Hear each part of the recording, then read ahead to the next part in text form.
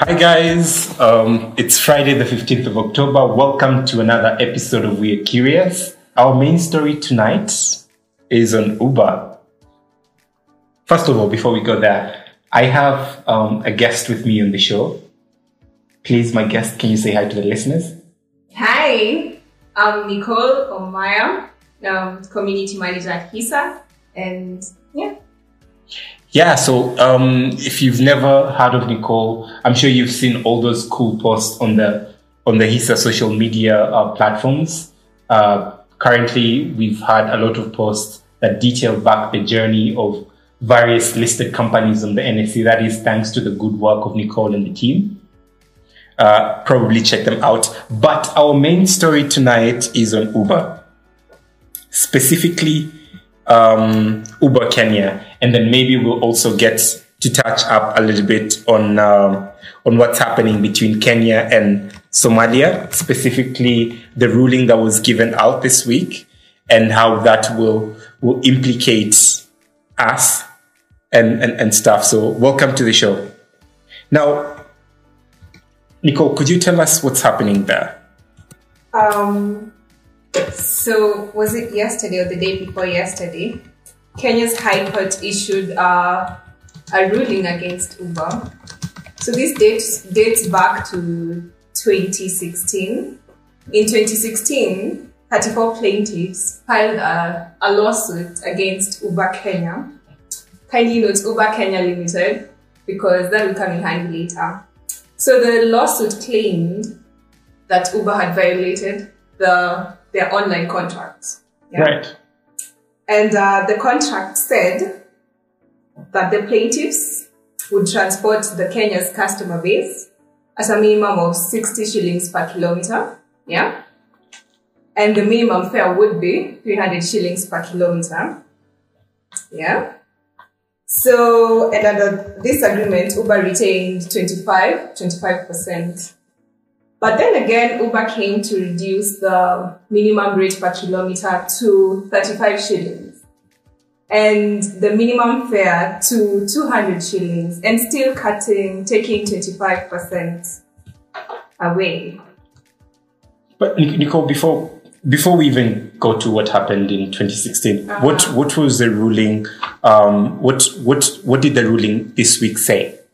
This week? Yes.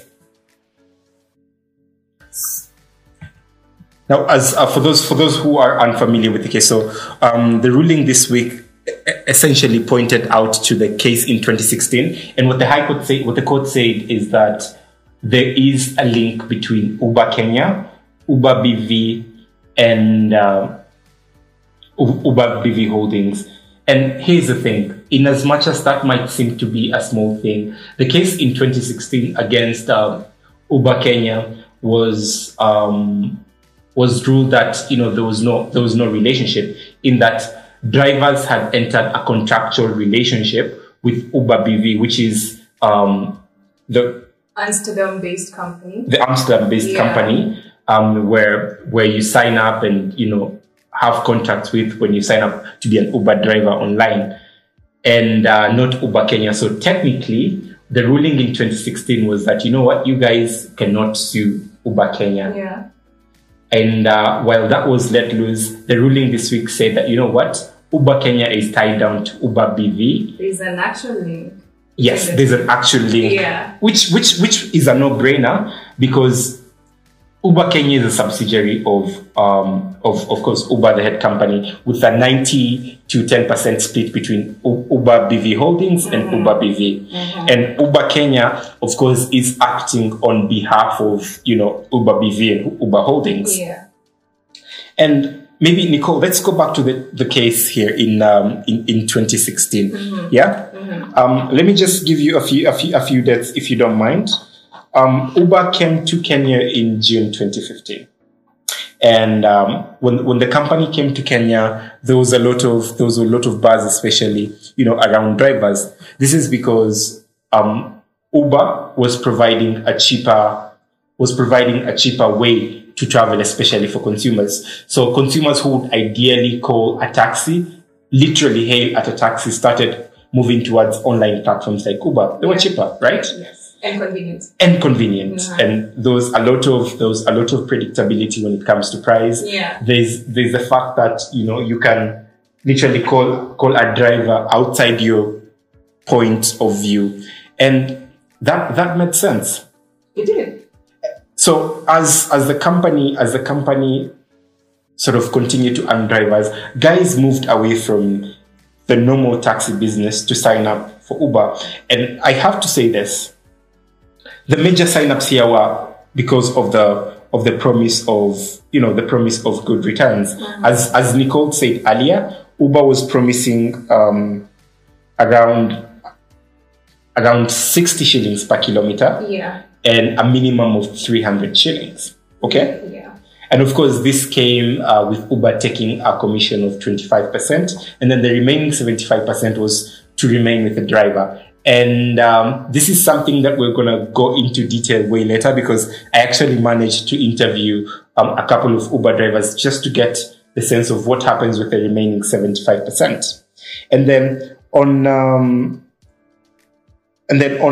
I can't remember the exact date. Actually, on the 28th of July 2016, that's when Uber decided to drop the rates.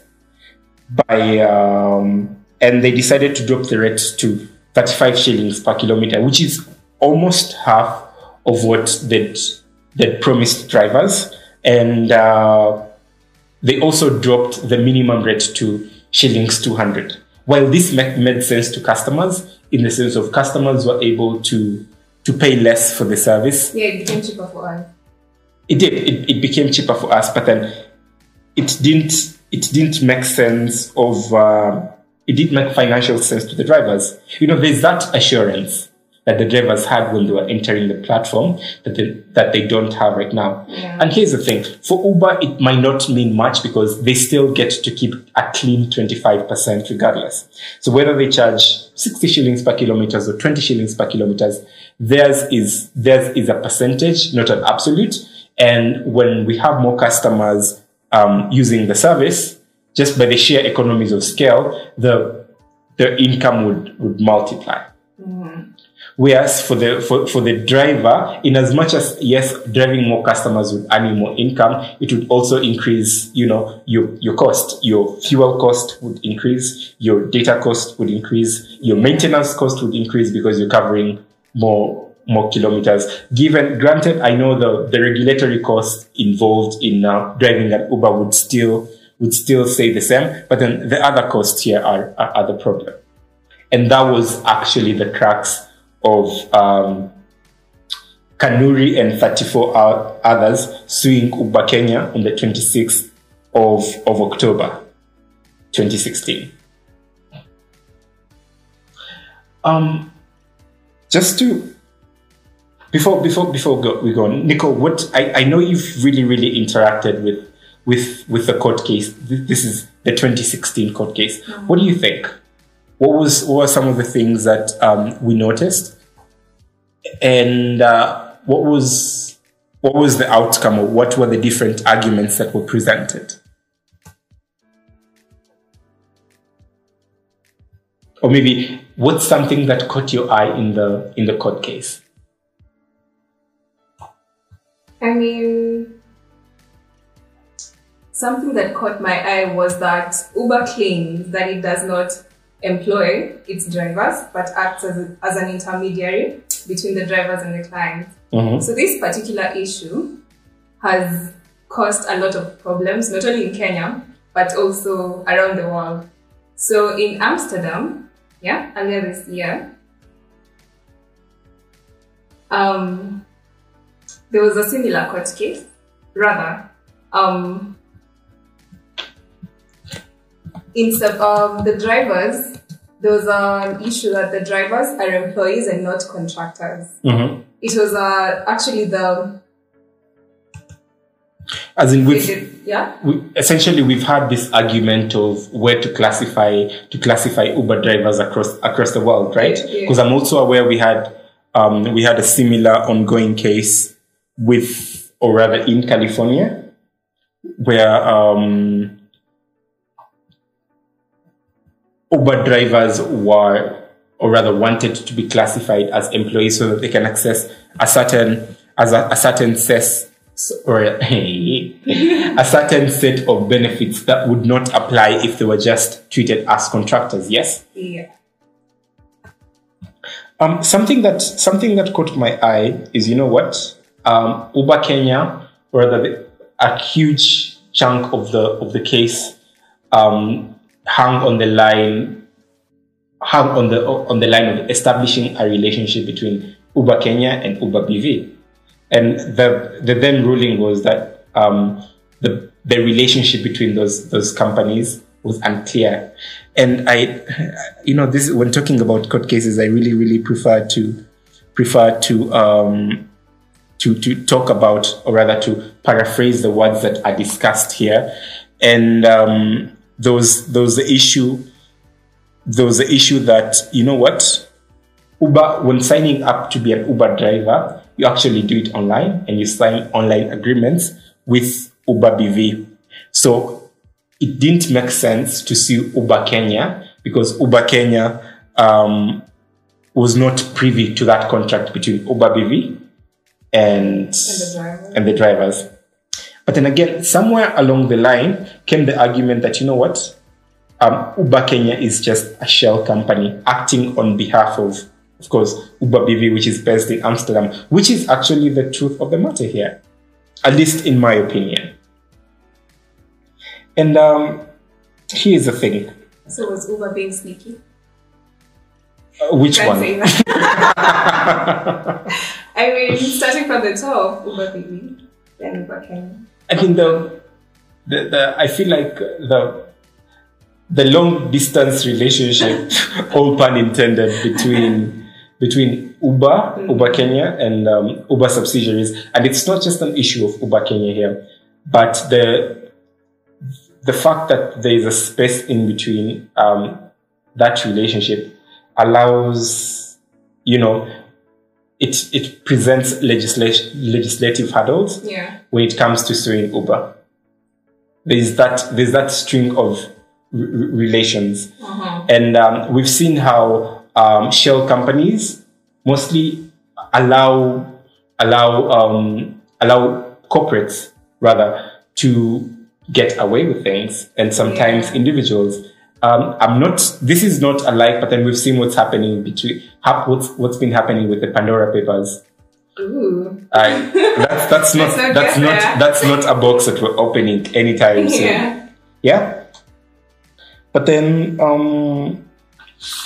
something that really caught my eye was the argument here of Uber drivers. And you know what? Uber drivers were saying that the various offers that we have and the reduction of fare, especially to customers, was affecting them financially. So this is what I thought. You know what? I was like, how about we go down to the ground and find out what it actually costs to sign up for Uber, and that's what we wanna talk about on the platform. Oh my God, I've been on mute for so long. So that's what we want to talk about on the platform. And this is what it costs to be an Uber driver. In case you missed a few minutes of the podcast, we're gonna air it live, and you will definitely get that. But Nicole, I talked to one of my former Uber drivers. Former is an estranged relations, because you never know when you're going to bump into them again. Yeah. But then these were the costs that would be involved in getting into an Uber. But before I get that, I know we have a lawyer on the chat, and I'd like to say hi to her. Hi, Rima.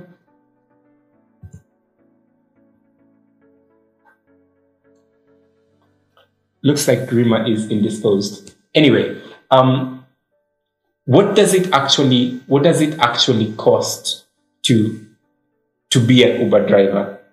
And of course, the first thing that you need to be an Uber driver is definitely a car. Definitely. And the requirements that we have for a car is a car that's between 650 to 1,300 cc's, right? And most of the cars that we have seen in this category, or rather, in your experience, most of the cars that will carry you if you're riding Uber in Kenya, it's either a Honda Fit, a Passo, it's a Mazda Demio, it's a Suzuki Alto, the Kadudu, you know. It's a Vitz, it's a Nissan Note, it's a Toyota Raptis, and there's that range of small cars. So of course, before you sign up for the platform, either you have that car or you plan ways of acquiring it, which could include, you know, going to a financier like a bank. I remember when Uber entered the country, they had partnered with CDN Bank to allow drivers to get cars on loans. Of course, some people who own cars chose to put their cars on Uber, and some people who do not own cars decided to be employed by people who own cars on Uber, right? Mm-hmm. And I remember earlier we had bigger categories for cars. Do you remember? I don't know, Nicole. I don't know how long you've been riding on Uber, but since it came out, what do you mean? Rich people problems. But then, so when Uber came out, I remember you'd find cars as big as a Toyota Fielder, a Raptis, and this is because at that time Uber had bigger categories of cars. I think this was under the category of Uber Select. Was it Uber Select or Uber X? Uber Select. I feel like it was Uber Select. I can't remember which was it. I remember one of them was for the quote unquote higher. Ubers for like 7 passengers. I think it was Uber Select. Might be wrong. That is Uber family. If you're going out to a party and you're like 7, you choose Uber Select. Was it Uber Select? Might be wrong. No, I can't remember well, and this just shows you how long I've been riding Uber. I remember we had Uber. I think it was Select was the expensive one, and then X was the normal one. Yeah, before Chop, right? Yeah, before Uber Chap came, and now I know they've added Uber Pool. You can actually there's Uber Pool. Yeah, there's carpooling services. When was the last time you were in an Uber banner? And then of course there's the usual Uber Boda, in case you don't want to send a lot of fare. And then of course we have Uber Connect. But then at that time when we had other categories of bigger cars, we also had Uber XL, I remember. Though you could use a bigger car to drive in the platform, but then I know they phased them out in Kenya to leave just a normal Uber car, Uber Chap, and then of course Uber Pool and Uber Connect and what's the other one? Uber Boda. So when they still allowed bigger categories in Kenya, you could still come in with your old car. So after they phased them out, you either had to get another car, or you know that big old car of yours would be phased out gradually. Yes. Mm-hmm. So here you're thinking, if you're buying a new car, there's the cost of acquisition. Yeah. If you're getting your car through a loan, there's the cost of the car, and then of course there's the interest rate of the loan, including the different charges that come with it. Okay. Mm-hmm. And then apart from that, you had to get a PSV license. So go to a driving school, get a category A, B, get a category A license. I think A, B, C, E applied at that time. When they started, you could simply get an endorsement if you had a BCE license, but then now you have to get an A. And then, of course, you have to get a PSV badge, because you just having a personal car, doesn't necessarily make you fit. So this means I have to go back to school and get a Class E. Well, at the moment, you need a Class A to get into Uber. But then beyond just the driving license, you need a PSV badge to show that you're actually approved to drive around people for public transport purposes. The same way Matatu drivers have a badge that allows them to drive you. In as much as you can drive, Nicole, you simply can't get into an Uber and drive people around. Oh, that sucks. Okay. Well, you planned to... Yeah, it's like hassle. Did you have a car that I don't know about? Anyway, away from that, so the PSV badge would cost you around 1,000, okay? Here's the catch. A PSV badge needs you to have, of course, good conduct, so you'd still need another 1,000 for that, okay? And these are just some of the entry costs you need. So a car, PSV license, PSV badge. Of course, once you acquire the car has to get comprehensive insurance. So you just can't get a third party. You're driving. No, Uber, for you to actually run on this service, you need comprehensive. Okay.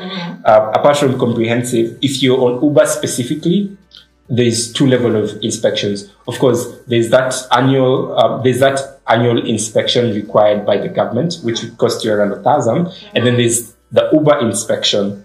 And let me give Uber what they deserve. Uber here has partnered with Auto Express and Kingsway Tires for inspection. So instead of 1,000, I think you'll pay around 600. They'll check your lights, they'll check your wipers, they'll check cracks on windows and whatnot. And then, of course, as of any driver in the PSV, you have to renew your good conduct annually. And then, of course, the PSV badge is renewable.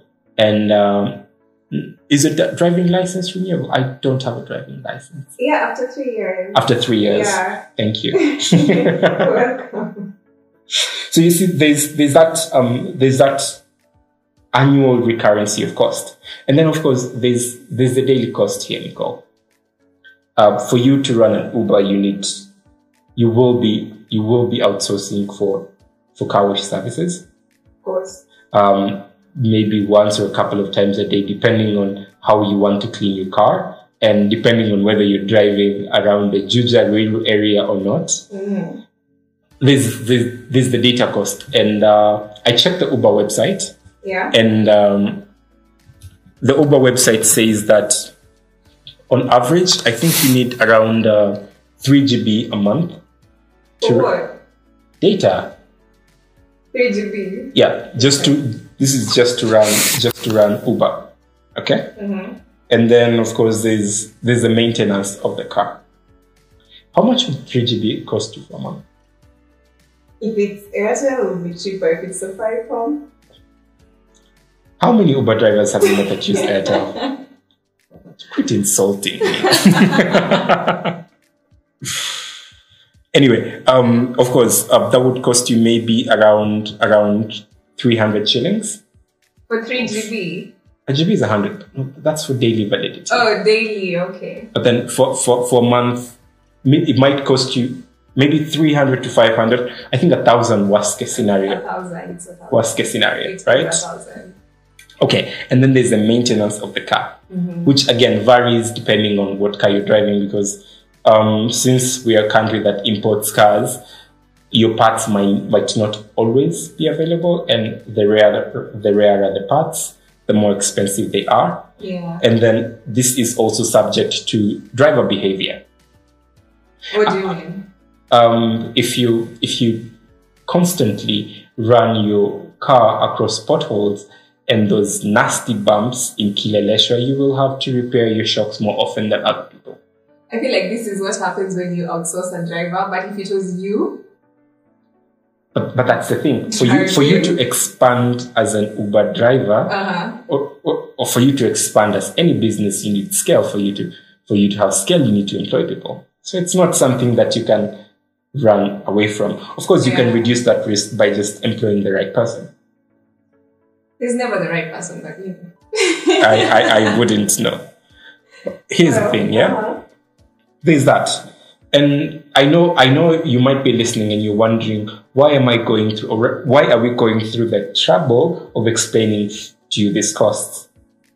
This is because all these costs are costs that are actually tied to that 75% that the driver goes home with. Yeah. And that 75% reduces whenever Uber charges less. Yeah.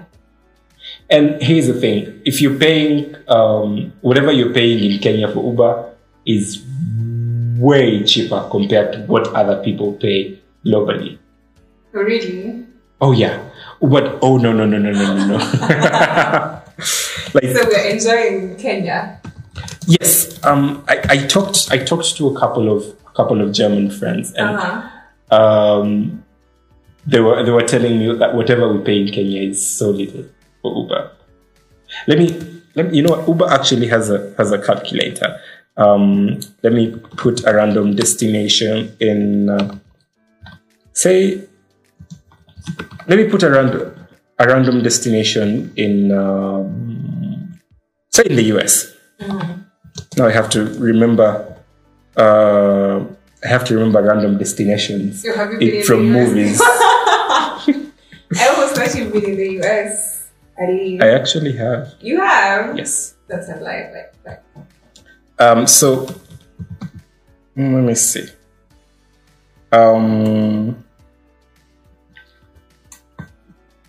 Why can't I get price estimates?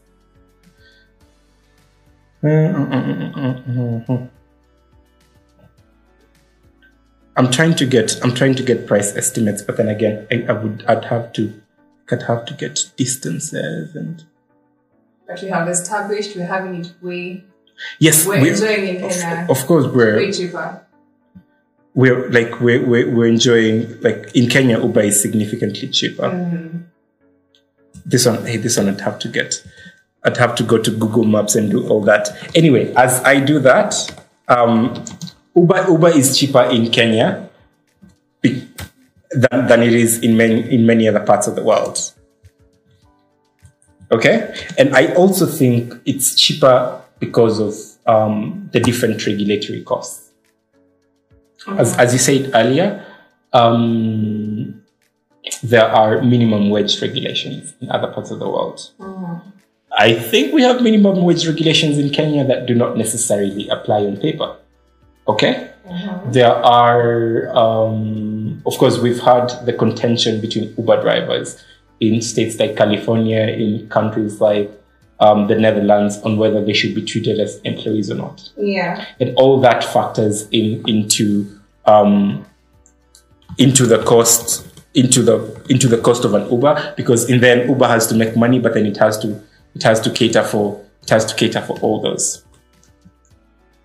And in Kenya it doesn't. And here's the thing: if Uber were to cater for all that, if Uber were to cater for all those things, rather, it would have to charge more. And for Uber to charge more, it would scare away customers. But the fact that it's currently charging less in Kenya means it's hurting the business owners, right? Or not necessarily.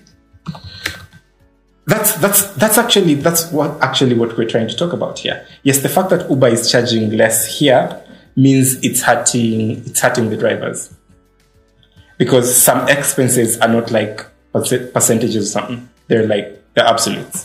And that was what the case was about. And that is exactly what was the case of. Yeah. That's why we had the case, because the drivers were like, you know what, this is what actually, quote unquote, I have a quote from the drivers. The case file read: drivers entered an agreement online with certain levels of financial assurances, and the assurances were a minimum fare of 300 shillings and 60 and a fixed charge rate of 60 shillings per kilometer. Okay. I have figured out the mathematics. So for 65, I put in two random addresses, which is 752 West Main Street to Buffalo, which is around a distance of 41 miles. 41 miles is 65 kilometers. How much do you think Uber would charge you here? 65 kilometers is a lot. How much would you pay for 65 kilometers here? In Kenya, 65 kilometers is like from where to where? I'm thinking, I don't know, maybe a place in Kajiado to a place in Wangige. Like I'm thinking maybe from Isinya to Wangige. I am confident that's going to be maybe around 2,700. And I can actually find in my Uber app. But then in the US, that would cost you for an Uber Connect, that would cost you around $55.35, which is like, that's what? 35 times 110. This dollar, it's banner. You said 55 what? It's actually 6,088 shillings. So it's almost double. That's close to almost double what they charge here. Okay. And I wonder what they charge per kilometer. Because the cost of cancellation fees is like, I think it's $5. Almost the same as here. It's 500 when you cancel an Uber. I don't cancel an Uber. Why would I do that? I'm not rich or something. But like that's the thing. And so 55 is the littlest you'd pay. If you're going for Uber XL, you pay 96. So the fact that back to the expenses here, we talked about car wash, we talked about data, we talked about maintenance, and assuming you haven't ruined any part of your car as an Uber driver, assuming you're not replacing the shocks, the tires, the maintenance that you'd probably have to do every month is an oil change. Yeah. Which is done when you drive your car from between 3,000 to 10,000 kilometers. And you'd have to replace your oil, you'd have to replace your oil filter and your air filter. And this will cost you around 3,500 a month. If you're doing it independently, if you're doing it with like Uber partners, like Auto Express, that's 2,800. But then most drivers are arguing that, you know what, as Uber continues to charge lower, we're not making enough money.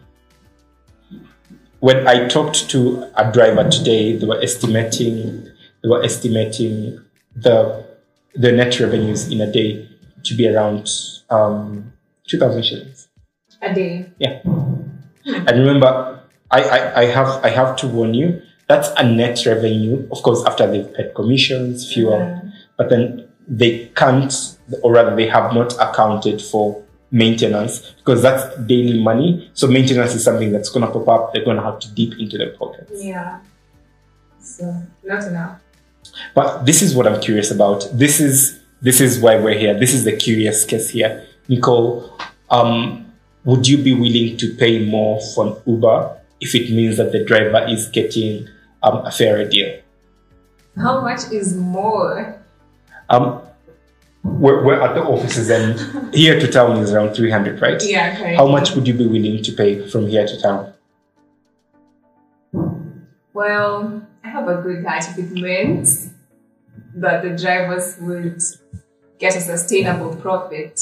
500 max. Past that, no. Yeah. That's 10 times what you'd pay in a matatu. But yeah, you pay for the comfort of. If you walk to Chiromo. Hey. Too far, right? Too far. Okay.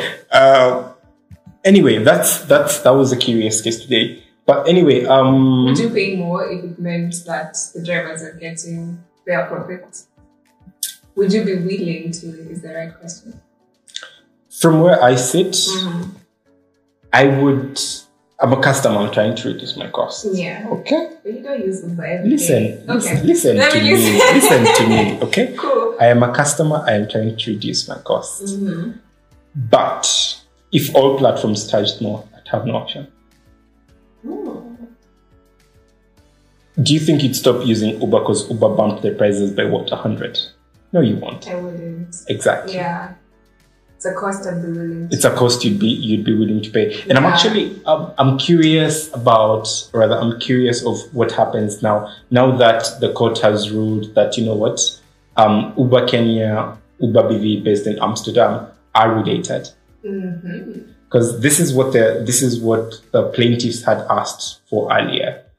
That asked for. No. This is what they asked for in 2016.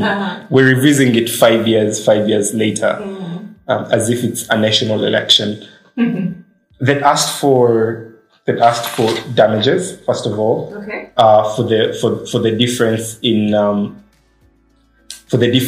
what they expected in terms of earnings. So the difference between the minimum charge of 300 and what Uber started charging from the 28th of July 2016, which is 200 shillings. Yeah. And the difference between your... And/or, thank you. Kizungu ilikuja na meli. The difference between the 60 kilometers, or rather 60 shillings per kilometers and 35 shillings per kilometers. And this is what those damages would look like. This is going to be that difference times the number of trips, which I think would probably look at the number of kilometers. If we're looking at the charge per kilometer, we're going to look at the number of kilometers a driver has driven. Oh, also damages for the breach of contract, of course. And then, of course, Uber would shoulder the cost of this case. Now that we're back in court, that's what I'm curious about. That is what I'm curious about. Something I'll be watching closely. Definitely. Yeah. But if you're out there, I'd love to hear, would you be willing to pay more in case, or rather if you feel like the drivers are getting a better deal? Comment on our social media platforms. Comment on the link below this podcast, which I'm going to post tomorrow morning. Definitely not tonight. I need a weekend. Comment on it. Let's hear from you. Yeah. But something else that caught my mind also this week is Somalia and Kenya with the ruling. Is it something that you were looking up for, Nicole? I mean, I watched news, so... Wow. I bumped into the story. Yeah, something that caught my eye in that case was the fact that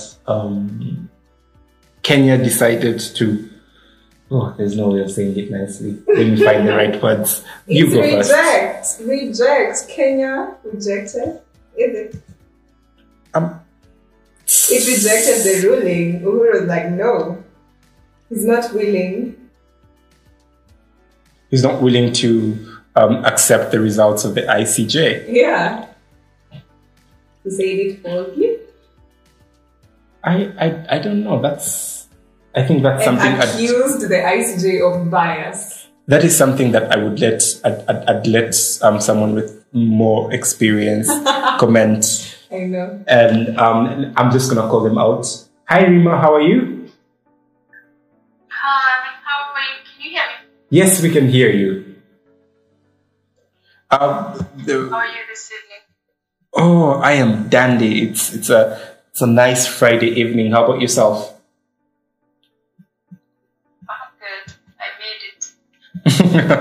Thank you so much, by the way. For those who do not know the voice behind the mic, mediated by several internet service providers, her name is Rima Mogiri. Maybe Rima, you can tell us more about who you are. My name is Rima, and I'm of the High Court of Kenya. So I banking, financial services, real estate, and a mix here and there, commercial law, family law, a little bit of everything, but mainly looking at financial services. Right. So you're the right person to come to in case my girlfriend breaks my TV because of a text. Yes. More of if you need a mortgage, or you need to buy shares in a company, something like that. Right. Rima, I remember we were discussing with you earlier on Twitter with regards to what's happening in the case between Kenya and Somalia. I don't know if you want to highlight some of or maybe summarize what has been happening in short to our new listeners who might not have an idea.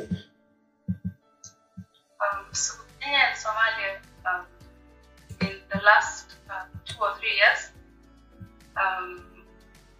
Somalia actually went to ICJ.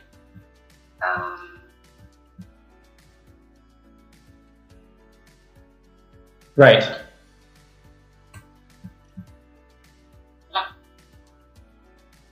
So sorry about that. I'm so sorry. I was getting a phone call. Sorry. It's okay. A dispute over a coastal line, I guess you say that. So since Kenya could not agree with Somalia on how how would you say? On essentially how we're going to divide the maritime border. The maritime border. But Kenya was basing its argument on the bilateral agreement we had with Tanzania, which really doesn't have any precedent in the world. It's just an agreement we had with Tanzania. And Somalia was, of course, went to ICJ on the principle of equidistance. So you'll find this principle set out in Article 15 of the United Nations Convention on the Law of the Sea. If I got that right, UNSL,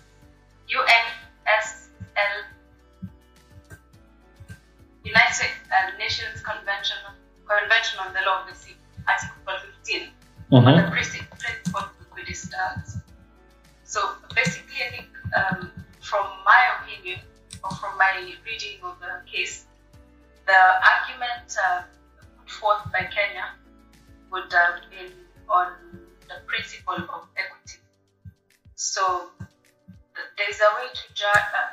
The notion of equity is attached to the delimitation of the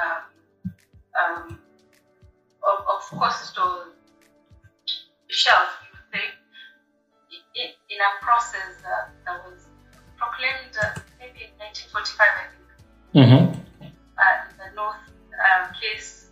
The North Sea case by the U.S. president. So the equitable principle, and Somalia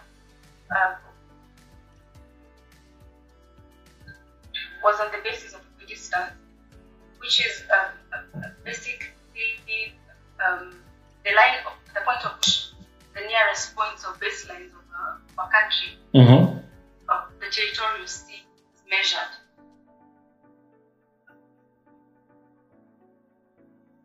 And maybe... so as you pointed out, Kenya withdrew from the case. Of course, maybe, I think, because Somalia had a stronger case. Kenya was basing the argument on the fact that they've done this before with Tanzania, but the Tanzanian border issue was settled between the two countries on agreement. And the proceedings began in March of 10th this year, prior to which Kenya had, requested for delays, which was seen as a move. Like, you can speculate that Kenya wanted, in case the ICJ decided for Somalia, if they pull out of the case, they would later disagree with the judgment. Right. As we know, Kenya and Somalia are signatories, so they're bound by the judgment. Mm-hmm. So by pulling out, drawing from the case, then you can later, refuse to abide or agree with the findings of the judgment of the ICJ. Right. And maybe a curious question that we'd have is, after Kenya has deferred from the ICJ a couple of times, alleging that it needs more time to prepare for the court case, and the court finally released the ruling, right? What was it? Yes. So the ruling was not really completely in favor of Somalia, but it was more in favorable of what Somalia wanted than what Kenya wanted. That's really complicated. Yeah. So the dilly-dallying of Kenya before was probably trying to bulldoze Somalia into maybe using the AU, which Kenya has very significant say in, and probably the AU will decide in favor of Kenya. Right. Or try any other method of mediating over the issue. So the case was decided more in favorable of Somalia than Kenya. In what way? Based on the equidistance principle. So does it mean that Somalia gets the 200 nautical miles? So Somalia gets the area in dispute was around 100 and something square kilometers. So Somalia got a big chunk of that than Kenya did. And this is an area which is said to probably have very lucrative natural resource extraction that would go on there. That Kenya was already trying to explore that, which favors Somalia more than it would Kenya. Of course, it takes more away from the Kenya economic zone, but since even though these two countries have to accept, and the judgment is binding, we don't know how to enforce it. And given the history between Kenya and Somalia, the security frictions, you may say, we don't know how Kenya is going to. Of course, the president rejected this ruling, but what is going to be the reaction on the ground to this ruling? Thank you so much for clarifying that, Rima. And maybe a question that I would have for you is, whose responsibility is it to actually enforce the ruling? What is some of the impact that we expect to Kenya, apart from, of course, losing access to some of the minerals that we were looking into? So, of course, the major impact is economic impact. Somalia gets a more strategic geopolitical position, as they would have this area that has, potential for exploration for all the minerals and oil you get from exploring the area. So they would get more say in the region than Kenya would. Right. Yeah. So sorry, I think my internet is really hot. No, you're actually clear. It's okay. Yes, this is definitely something that we're curious about, and it's something that continues developing. Of course, as Rima stated in the previous past, we've seen Kenya and Somalia push and shove each other, at least from a diplomatic point of view, with one country closing its embassies. And of course, we've seen the expulsion of ambassadors and some sort of dancing around different social and political engagements. But I guess since we have a ruling now, it's a matter of wait and see, right? Yes, even though we have the ruling as pointed earlier, how will this ruling be enforced? How will you force Kenya to accept the judgment of the court and, seize the area that has been given away to Somalia? So I guess going forward, best thing would be, still entering into discussion, maybe using the AU.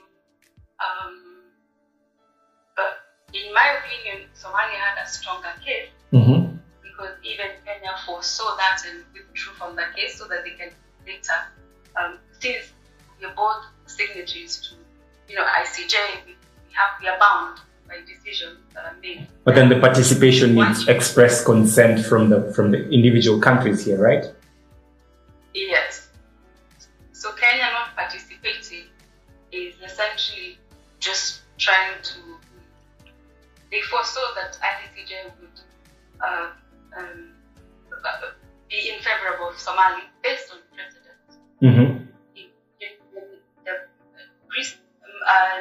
Recent cases regarding maritime disputes that have been tried, so we have been had the ICJ, have been based on that precedent of the distance. And so Somalia had a stronger case, but given the history of Somalia and Kenya and in the region, what does that mean for Somaliland and Puntland? Do they join in with Kenya, or how does Kenya handle this going forward if they do not want to accept the ICJ judgment? Maybe there's something that you mentioned here, which is the involvement of other multilateral bodies like the AU. Hypothetically, do we have any other body that has appellate jurisdiction over the ruling of the ICJ?